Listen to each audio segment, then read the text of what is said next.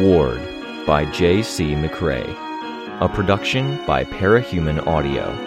Performed by a cast of fans and volunteers. Please visit parahumanaudio.com to learn more. Thank you and enjoy.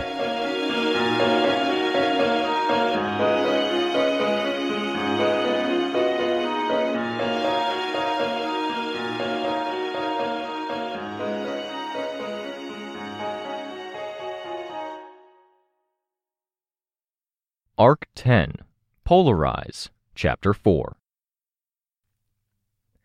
I had been trying to build connections for weeks now. It had started at Hollow Point, inviting teams to come in, putting ideas like taking credit second to letting other people have their share of the glory. We had shared and asked for favors, and that we had asked wasn't that bad a thing, because people tended to like helping, and they felt stronger in knowing they could call in a chit and have some extra powers on their sides.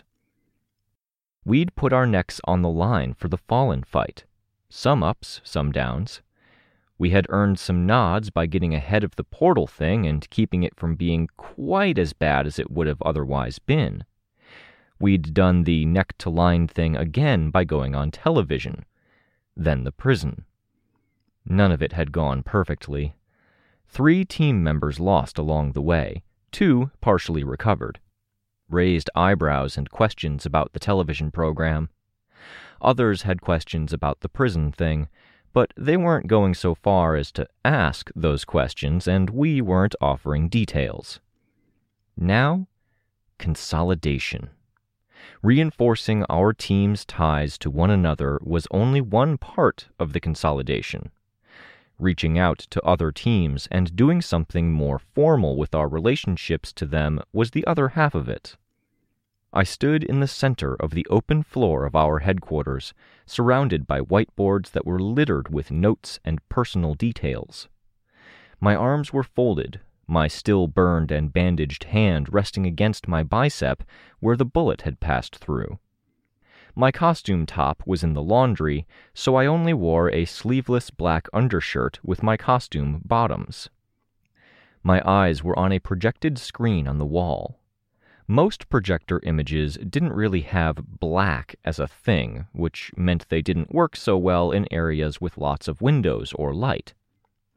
Kenzie's cameras projected black, making the text distinct. 3 names. White text on the black background. MapRight, AG. Gong, AG. And Bullhorn, IV. Chris's old whiteboard was in the back corner, furthest from Kenzie's workstation, across from the bathroom and by the technical front door of the headquarters that we never used, because we always came and went from the fire escape if we weren't using the building's laundry unit or heading into the basement to flip the breakers if Kenzie didn't stagger out the startup process of her tech enough. It wasn't Chris's whiteboard anymore. Byron had taken it over. Icons blinked on the screen. I could have gone to the computer and used the mouse to click one, or tried my hand at the voice recognition program and asked the computer nicely. One icon to bring up a map and show where in the city this was happening. Another to bring up pertinent details on each of the people. Many details were left blank, filling in only as fast as people found time to spare. There would still be some misinformation. I left it alone. My attention split 3 ways, between looking around the headquarters, watching the unchanging text on the screen, and hoping. It was 9 a.m, hardly prime time for villainy. The text on the screen changed, so quickly it almost tricked my eyes. 2 new lines. Assist, withdrawal, MJMF.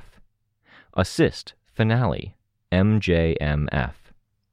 Hey guys, I whispered the words. I was alone in the headquarters, but saying it at full volume felt like it would have been an entirely different thing. I hadn't expected them. I hadn't known if anyone at all would show up, but them least of all. In a way, I almost felt like the major malfunctions wanted what I wanted more than anyone else. Breakthrough had their own diverse needs and wants. They had since the beginning. My parents and my mom in particular, way off in left field there. The big teams had their ideological divides, with strong views on how everything should be handled, not just the cape stuff. Most of the little teams had their own individual focuses. The major malfunctions wanted to help. They wanted to work with others. They wanted to get up to speed. That they were involved made just about every emotion I was feeling go up 2 notches on the dials.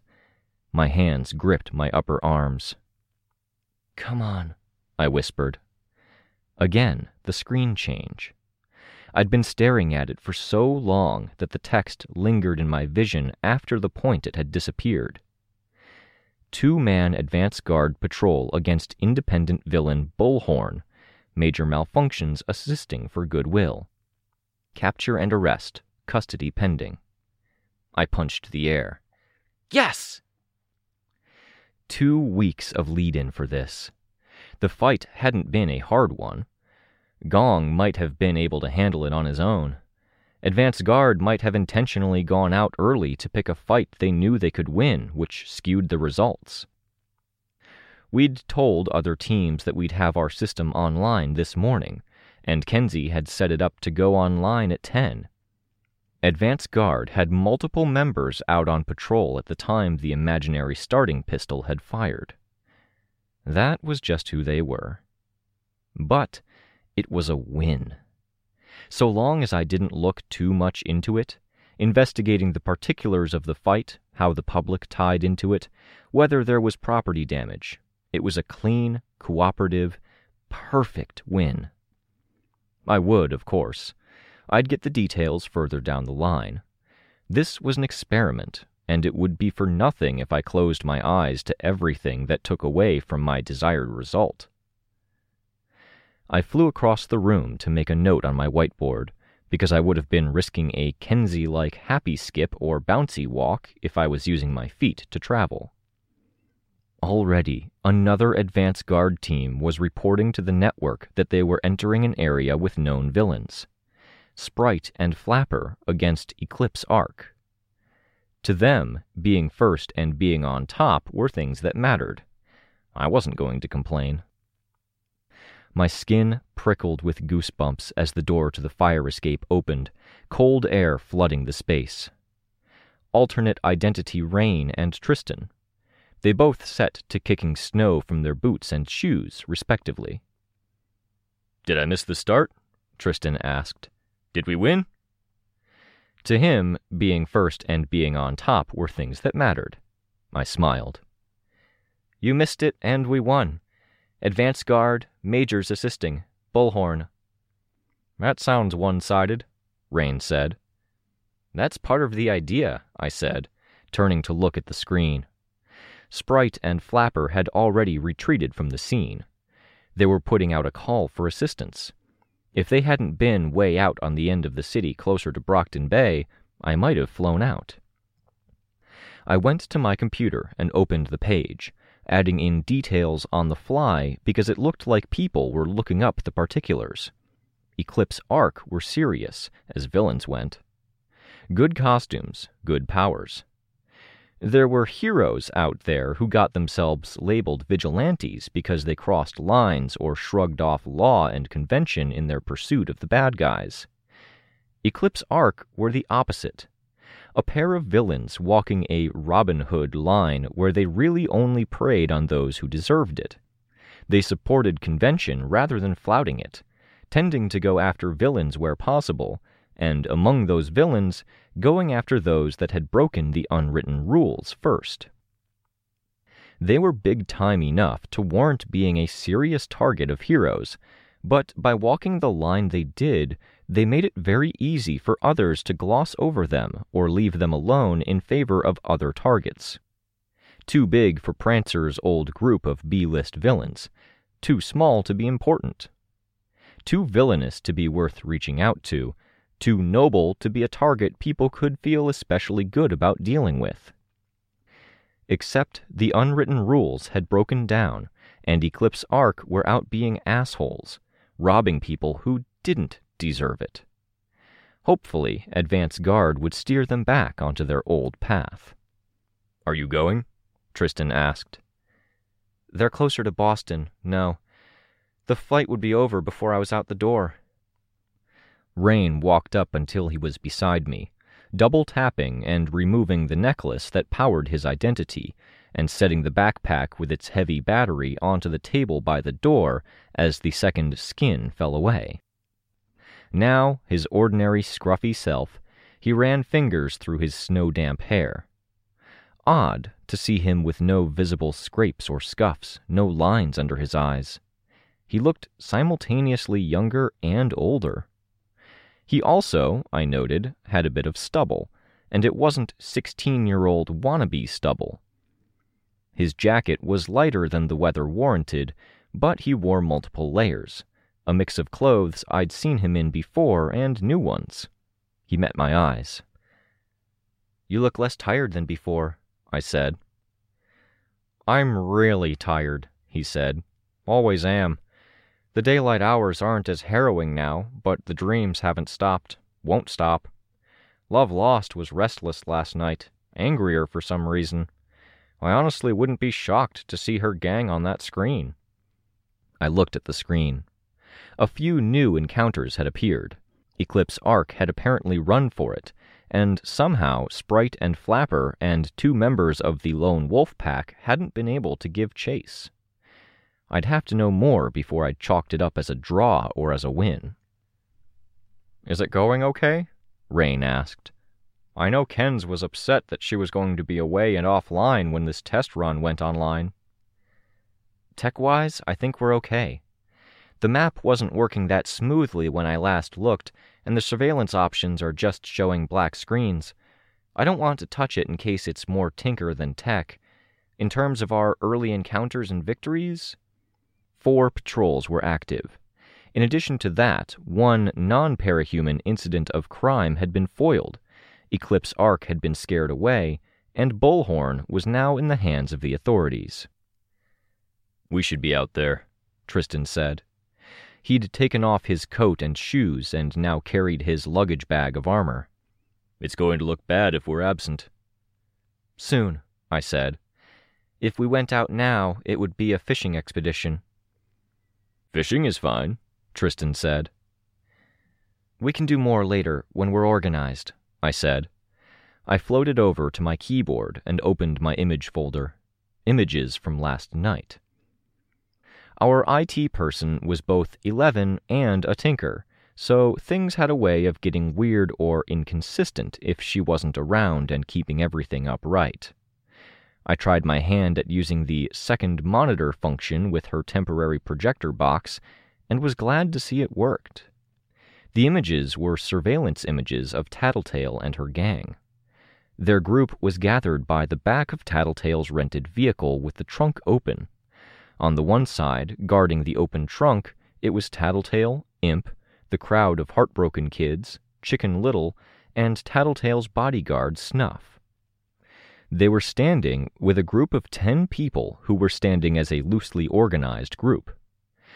For most of the 10, there was something in pose and posture that made it absolutely clear what their backgrounds were.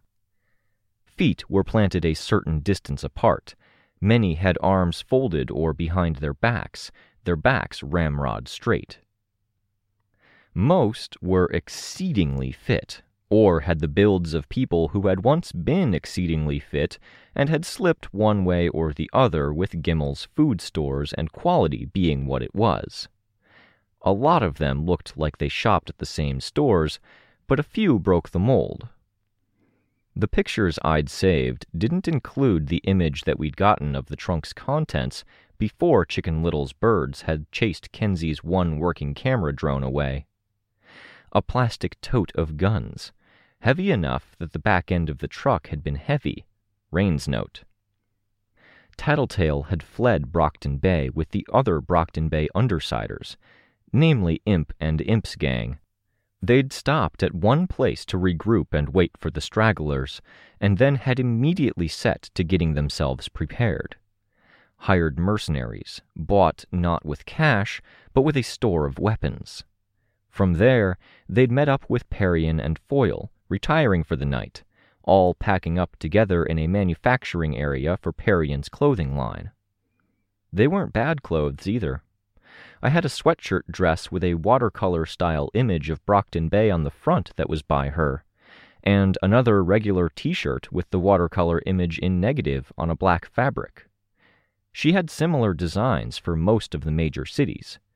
I'd bought some out of a kind of solidarity, and because they were actually kind of nice. "Question is, what is she up to today?" Tristan asked. "Yeah, that's a question," I said.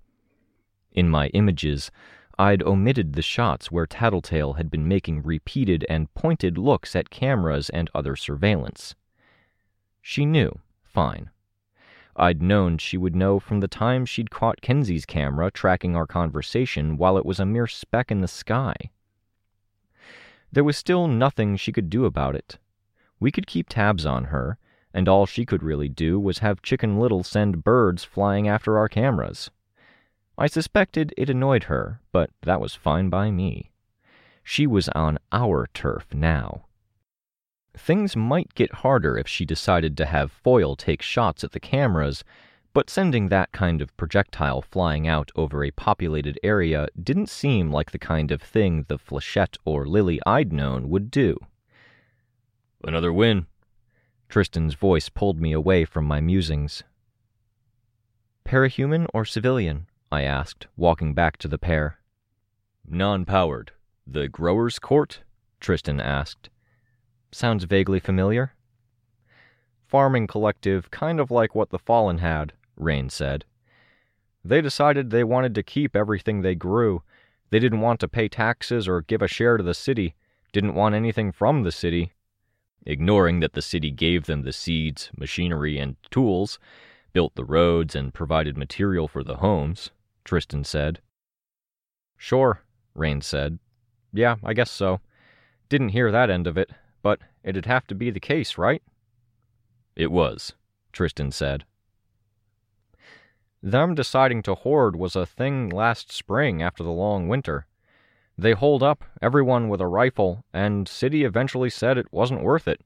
Then this summer, in the middle of a lot of the craziness, they blocked off a section of road, raided a truck, and took the stuff back to the Growers' Court." "And?" I asked. and a month and a half later the Shepherds got enough people behind them to deal with it, Rain said. They're civilians, but that's a win that might go in the papers, Tristan said. A smile crept across his face. We could reach out to the papers, promote what we're doing. Shepherds win, their choice what to do with it. But you could let them know. Rain can. While Moonsong is in charge, I'm leaving the Shepherds alone, Tristan said. In the meantime, I'll get changed, and we'll plan to go after your nemesis instead? No on both counts, I said. No? Tristan asked, hefting his bag, stepping toward the bathroom. There's a sign on the door that says death, with a really awesome drawing of a skull. I heard a shout of greeting from within the bathroom. Sveta's in there, I said. She wanted to rinse off and clean her stuff. She'll be out soon. Like I said, no on both counts. No changing, and no, we aren't going after Tattletale. You're paying attention to her. Damn fucking straight I am, I said. She's not someone you ignore, but she's not someone we pick a fight with either. There's a whole 2 squads of trained soldiers that are trading off shifts to support and guard her team around the clock. She also has twice as many parahumans on her team as we have on the full Breakthrough roster, if we pretend Chris is still on the team and if we include Damsel. She's not, Rain said. Damsel won't join. She's tertiary. If someone comes after Breakthrough as a whole, they'll have to account for her. Rain seemed to consider that. Yeah, sure. We're not going after Tattletale. The Undersiders held their own for years. We can't pick a fight with that. We can try, Tristan said. Get some people together. No, I said. I thought about it. Fuck no. There are other ways.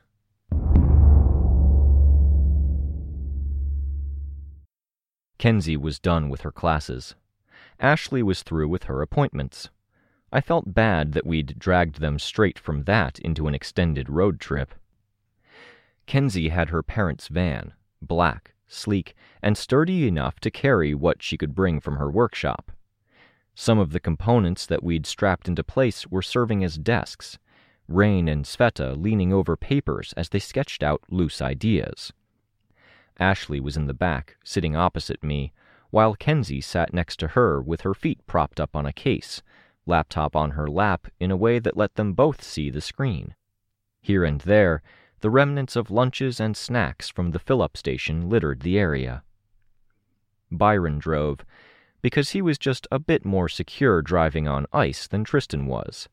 I had the passenger seat, though I twisted around to watch the others.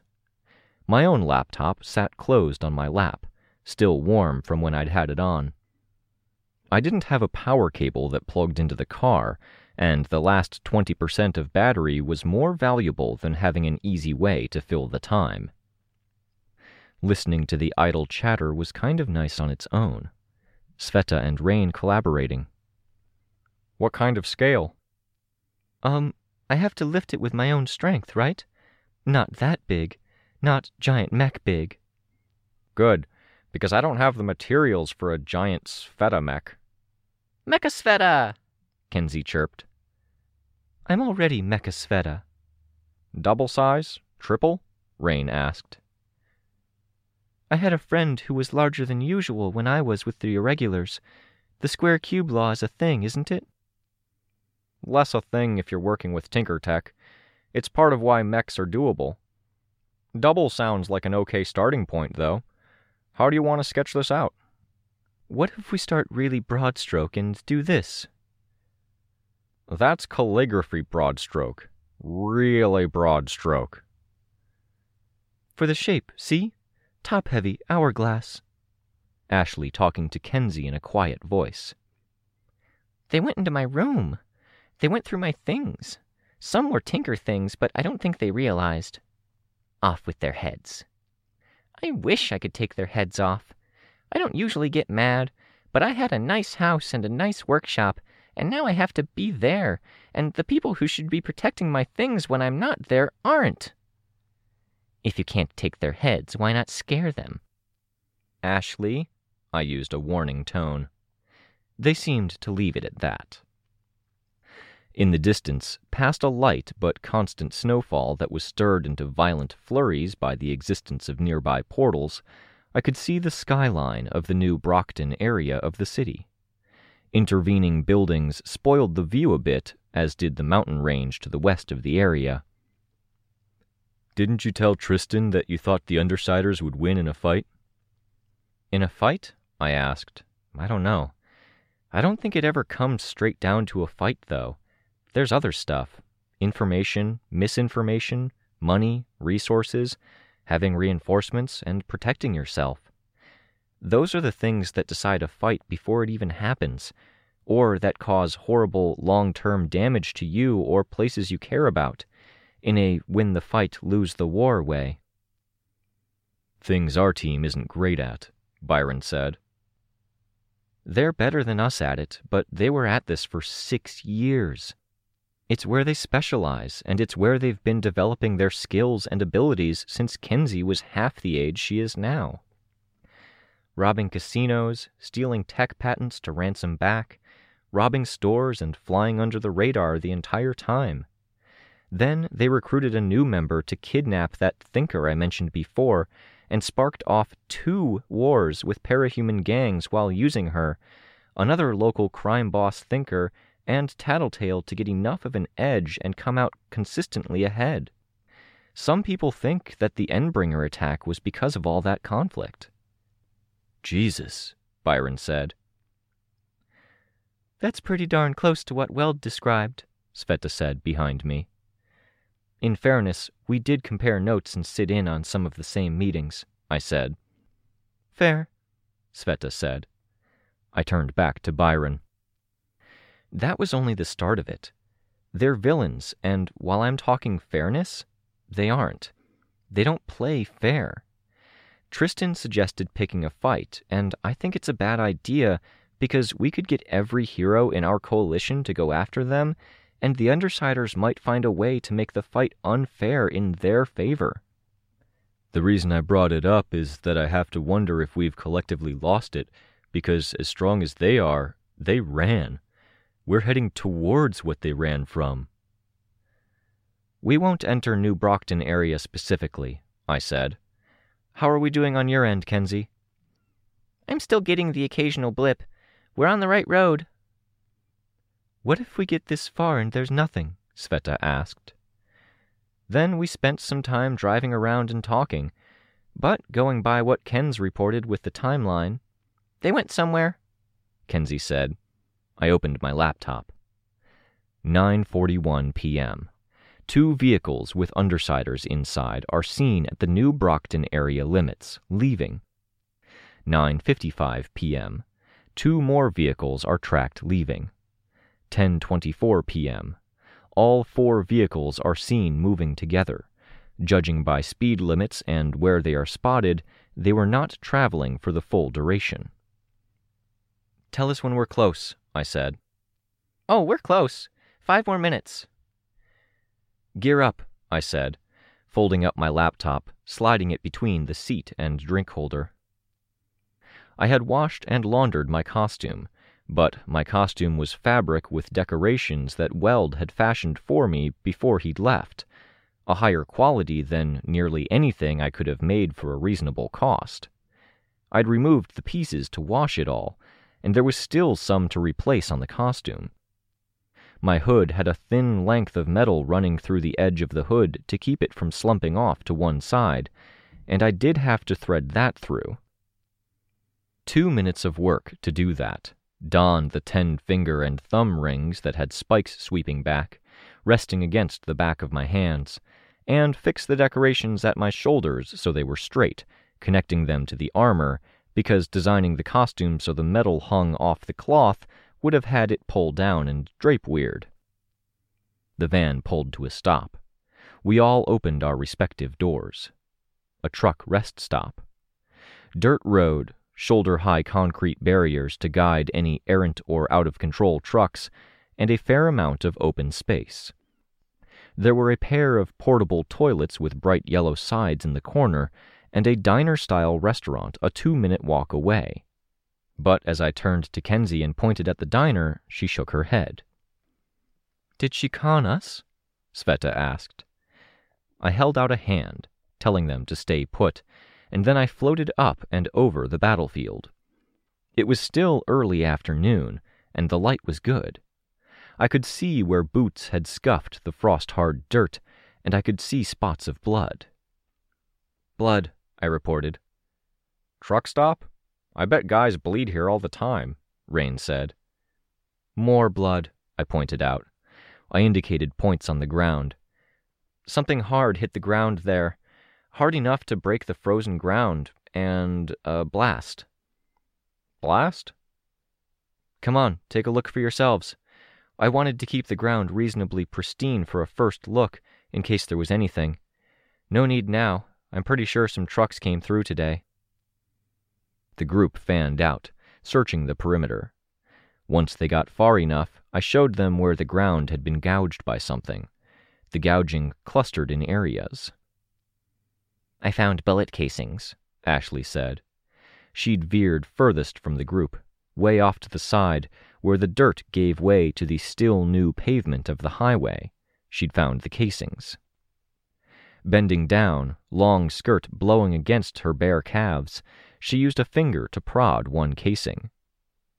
"Careful you don't taint the evidence," Rain said. "Victoria's right."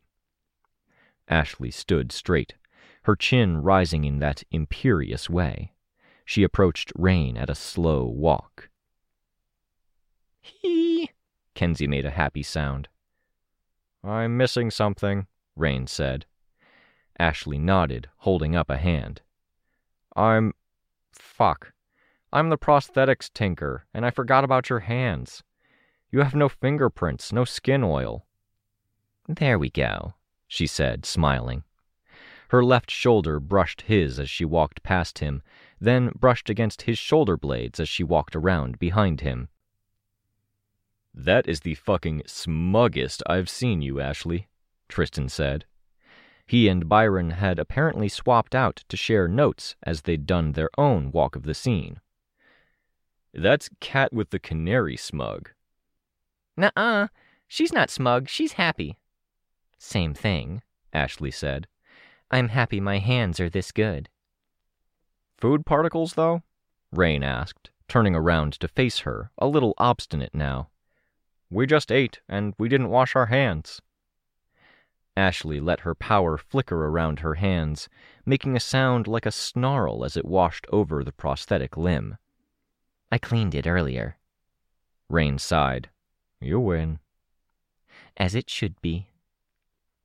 One vehicle with a crate of guns, to later be used to purchase or barter for the services of mercenaries. Depending on the timing, the Undersiders would have had 2 vehicles worth of people here, or they would have had 4. Assuming they were running, the attackers would have come from the northeast. The Undersiders would have been fleeing the southwest. The bullet casing came from the Undersiders' end of the scene. I think we're ready, I said. We should get going before we get in trouble for camping out at a truck stop. Awesome, Kenzie said. She drew her phone, then selected the program. The van bucked visibly as the machinery in the back kicked to life.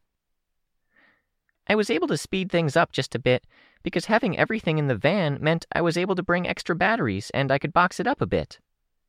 Box it up? Sveta asked.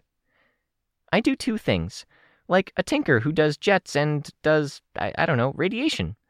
They can make jets or they can make radiation, but radiation-powered jets are their best work. For me, it's cameras and boxes. Box cameras are the best. Inconveniently sized boxes, Rain said. I made this camera inconveniently big for regular carrying. Let's give this a shot. Let's be careful not to put images in the middle of the highway, I said, indicating the cars that were flying past us on the other side of the concrete barrier. Done. The past camera kicked into life.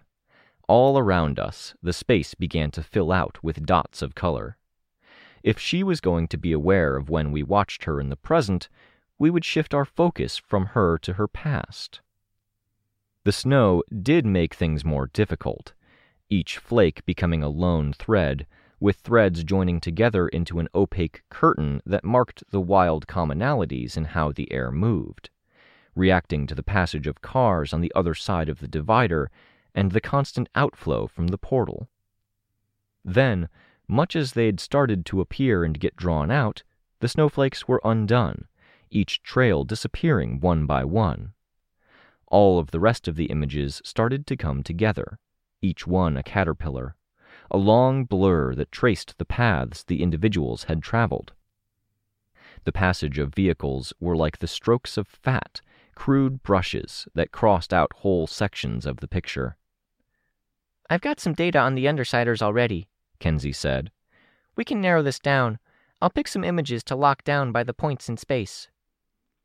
Tattletale was first. At the southwestern end of the clearing, ducking down, she was wearing a coat and earmuffs alongside her mask and costume. Slowly, the figure right behind her began to fill in. Snuff, standing right behind her, shielding her with his body, one hand extended toward the source of whatever he was shielding her from. The car was next, filling in. Door open as Tattletale ducked inside. All around us, figures were appearing. The kids with dense black waves and curls of hair, most dressed in black, all with masks of their own. Heartbroken. Imp stumbling as she tried to shield the kids. One of her arms was gone. Any loose arms, Kens? Weapons? I pointed at Imp. Ew. I'll try searching for it. Can't be too hard to find. The rest of the group was so quiet that it was almost grim. There were so many people. Not far from the Undersiders, with an armored vehicle of their own, 3 people. The shooter responsible for the gun casing, a man and a woman. The red-haired shooter would be Shamrock. The man was Gregor. The woman, though she wasn't fully drawn yet, and though her dark costume was concealing enough to muddy things further, was likely Faultline. How desperate were you that you went to her? I thought, looking at the image of a retreating Tattletale. The Undersiders had met with the Palanquin mercenaries, despite the fact that Tattletale's feud with Faultline was common knowledge. I'd heard it had something to do with Tattletale getting beaten out by Faultline on an early job, and then never really getting an opportunity to even the score after. I wasn't sure if that had been pure speculation from Crystal. Getting a whole lot of mess while I'm looking for the arm. Hold on, Kenzie said. Lots of power effects to fill in, and they're messier than people. It's fine, I said. This is really good, Kens. I saw her bob her head in an excited way, pacing around as she held up her phone. Here and there, she erased progress or shifted something so that it was loading a figure at a different point. This wasn't a moment in time. It was well over a dozen things being captured at critical moments. At Snuff's left hand, a black-gray blob, taller than he was, the air distorting at the edges. At one point in the ground, a plume of dirt and pavement. In the air, Imp's arm. A silvery thread connected to it, and that silvery thread traced its way to the attackers. Sorry, I whispered, whispering because it was a kind of tacit acknowledgement that she couldn't and wouldn't hear me. I did feel sympathy, but I didn't feel bad exactly. They'd brought a mess down on their own heads somehow. They'd made enemies, and they'd answered for it. I had no idea what we'd do or how we would handle it if it came down to it. I couldn't see us standing by and letting cape fights happen, but I didn't feel right to take the Undersiders' side either. Or maybe... Sveta, I said. She asked. She was standing near the still images of Faultline's crew. The Undersiders played a part in saving the world? Yeah, she said. Still didn't feel right to intervene on their behalf, but by the rules, at least, by the unwritten laws, maybe. Snow blew around us. I was aware of cars on the road that had slowed to see what we were doing, standing in the middle of a firefight that made no logical sense, as each piece of the puzzle was frozen at a different time and place than the others. Powers were flying, bullets in the air, people mid-motion, and none of it jibed. Jibing would have to be puzzled out in another way at another place. That was if there were clues to be gathered here. It's going to be another few minutes. These people are all packed in together, and I can do things like take a snapshot of EM levels or brainwaves or DNA, but I keep getting cross signals. I'm having trouble pulling them apart. But we will. We will figure out who you all are, mysterious attackers. I know who one of them is, Tristan said.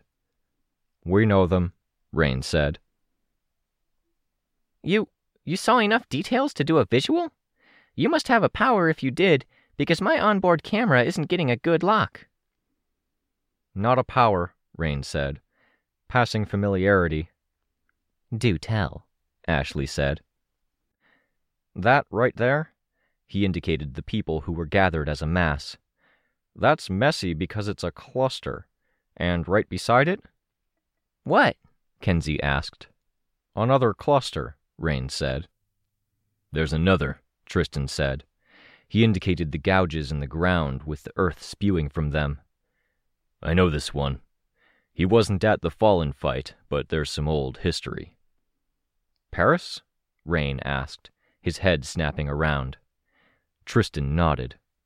Or one of his cluster, but that silhouette looks right. Oh, Kenzie said, hurrying to type out a word on her phone. She aimed at the center of the back, and an image flickered across the spaces she was aiming at, its head trying 50 different orientations before finding something suitable. Then this is... March, I said, an instant before the image of her hair mask and the brimmed hat with the mask's ears poking out of the front came into a solid, crystal-clear focus. She recruited, Ashley observed. Yeah, Rain said. She didn't try to recruit you? Sveta asked. I was in jail. Maybe she tried? The Undersiders hadn't gone running to Parian and Foyle for refuge. Or maybe they had, but it wasn't necessarily the primary focus. They'd gone there to protect them.